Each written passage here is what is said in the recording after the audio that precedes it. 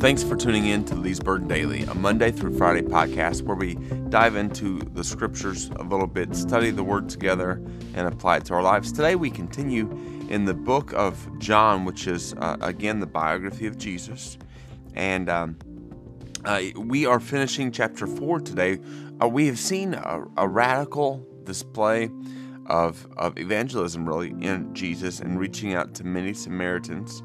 But what we see, and we'll see again today, is a contrast between the Jews and the Gentiles, between the people who claim to be of God and those who are outside of God. And we see a comparison of faiths that's seen today in our text. We'll start in verse 43, let's start there, because in verse 43 of chapter 4, we have a transition away from Samaria into Galilee. So let's start in verse 43. And after 2 days, he departed for Galilee, for Jesus himself had testified that a prophet has no honor in his own hometown. And so he came to Galilee, and the Galileans welcomed him, having seen all that he had done in Jerusalem at the feast, for they too had gone to the feast. So let's pause and point out just a moment, remind ourselves who these people are who welcomed Jesus. They welcomed him because they had seen him in Jerusalem. And what had he done in Jerusalem? That's right. He had gone in and overturned tables and ran out the people who were making a mockery of God's temple. And so because of that, they welcome him because they've seen that he is kind of a radical. Let's keep going in verse 46. And so he came again to Cana in Galilee, where he had made water to wine. And at Capernaum there was an official whose son was ill. So again, this is the second time that John depicts Jesus as going into Galilee. And actually this is into Cana, where he had made water into wine. And if you remember, the result of the first miracle was they believed in Jesus. Well, let's look what happens here. John's setting us up here to be prepared for something to happen. There was at Capernaum an official whose son was ill. When this man heard that Jesus had come from Judea to Galilee, he went to him and asked him to come down and heal his son, for he was at the point of death. So we have this official here. Now it's usually pointed out that this is an official in Herod's army, a servant of Herod's court of some sort. We don't know whether this guy is a Jew or a Gentile. He could be both, but there is what we do know about him. He couldn't be both, but he could be one or the other. He could be a Jew or a Gentile.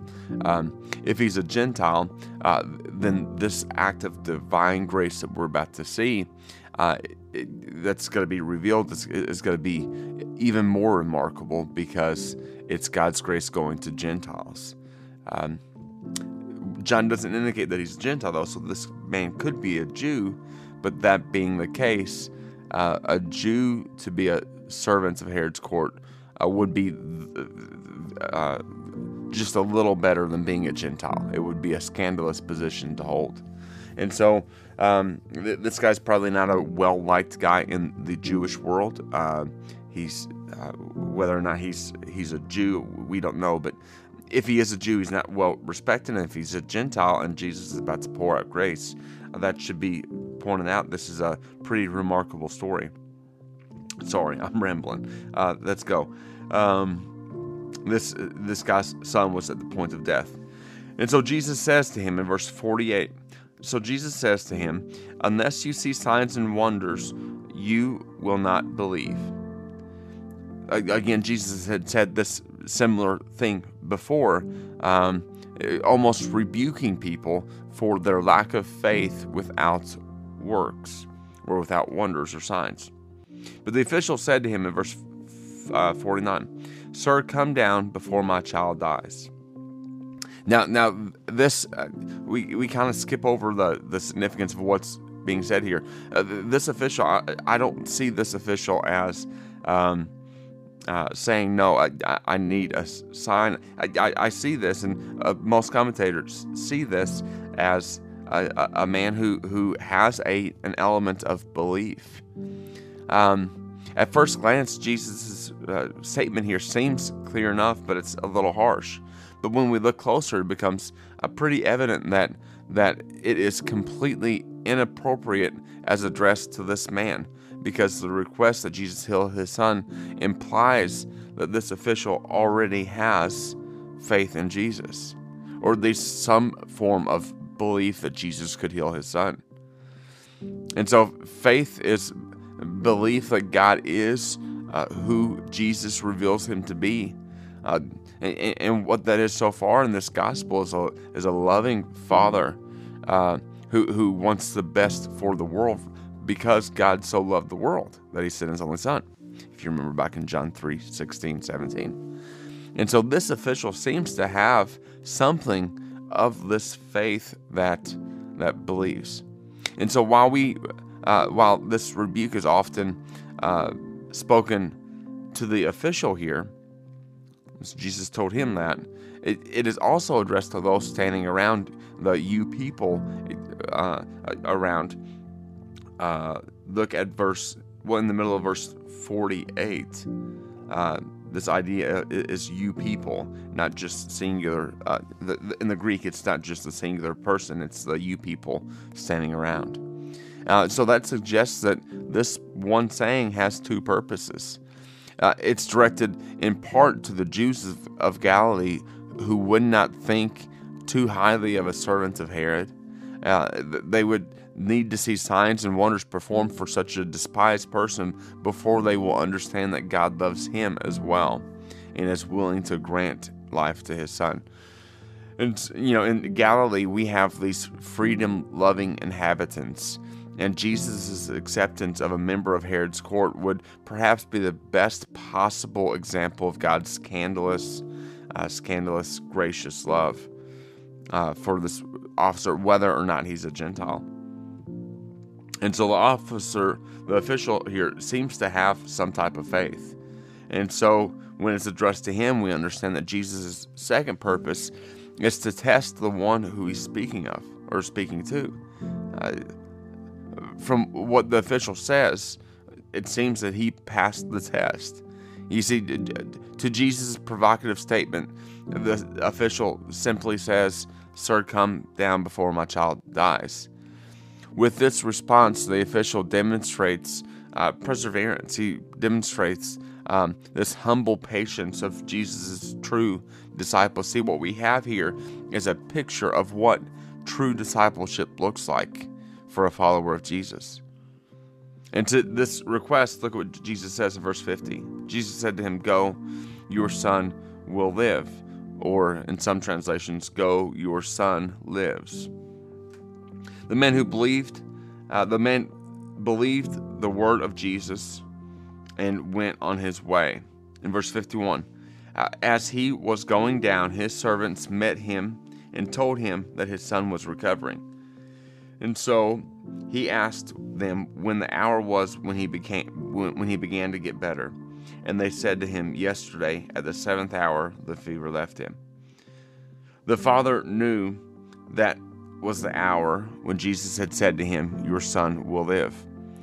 And he himself believed, and all his household. This was now the second sign that Jesus did when he had come from Judea to Galilee. This is a really neat story of a picture of faith. This official seems to have faith, and so Jesus says to him, "Go, your son lives." This is often conveyed as a positive message or a positive line that Jesus says here, "Go, your son lives." But that's not very clear that the official heard the way we read it. The official could have heard this as a simple command to go away, especially since lives does not really imply healing. The official could have just heard Jesus say, "Okay, go, your son lives," and not be thinking about a healing, but rather more of your son will always be with you type of message from Jesus. Despite this possible misunderstanding, it says that the man took Jesus at his word and departed. And here it becomes clear that Jesus' statement about needing to see signs and wonders does not apply to this official. He believed Jesus' word and his word alone. His belief really grew. And we see that faith is confirmed and deepened when he learns of his son's recovery in verse 53. His faith in Jesus as one who is willing and able to heal the son of a Herodian official has progressed to faith in Jesus' bare words. And now at the end of the story, it simply said that he believed with no further qualifiers of what type of belief or why. There's much that could be said about this text, but one of the themes that we see already developing is this universal love of God that's already been noted in chapters 1 and chapter 3, and here in chapter 4 we see again the universal love of God regardless of the ethnic identity of this Herodian official. We see that God's love is revealed, and God is willing to grant life to this son of the official. And so that should stand out as God's universal love is developed throughout the rest of the gospel here. I want to end, but I want to end on this, considering the faith that this Herodian official has. Whether or not he's a Jew, perhaps he's a Gentile, but either case, John gives us this official as a case in point, as an example of what discipleship looks like, what faith in Jesus looks like, a faith that would even take Jesus at his word. And I want to challenge you, and I want to feel challenged myself in that regard. Do I take Jesus at his word? Do I take Jesus at his word? As I go through and I read the words of Jesus and his faithful promises, time and time again to his disciples and ultimately to us today, do I believe that?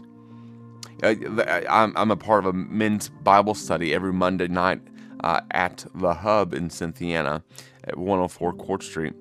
And we've been studying the book of Romans. And we got to the point last night in, I think, chapter 2, we're talking about, it came up as an example of what do we worship?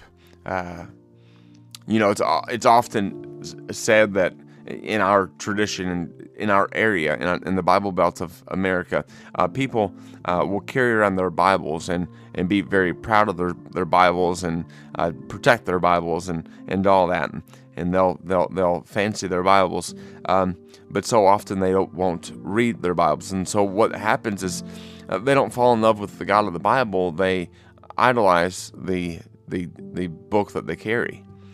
I hope I'm being clear. And if I'm not, forgive me. I just had a root canal today, so I'm not firing on all cylinders.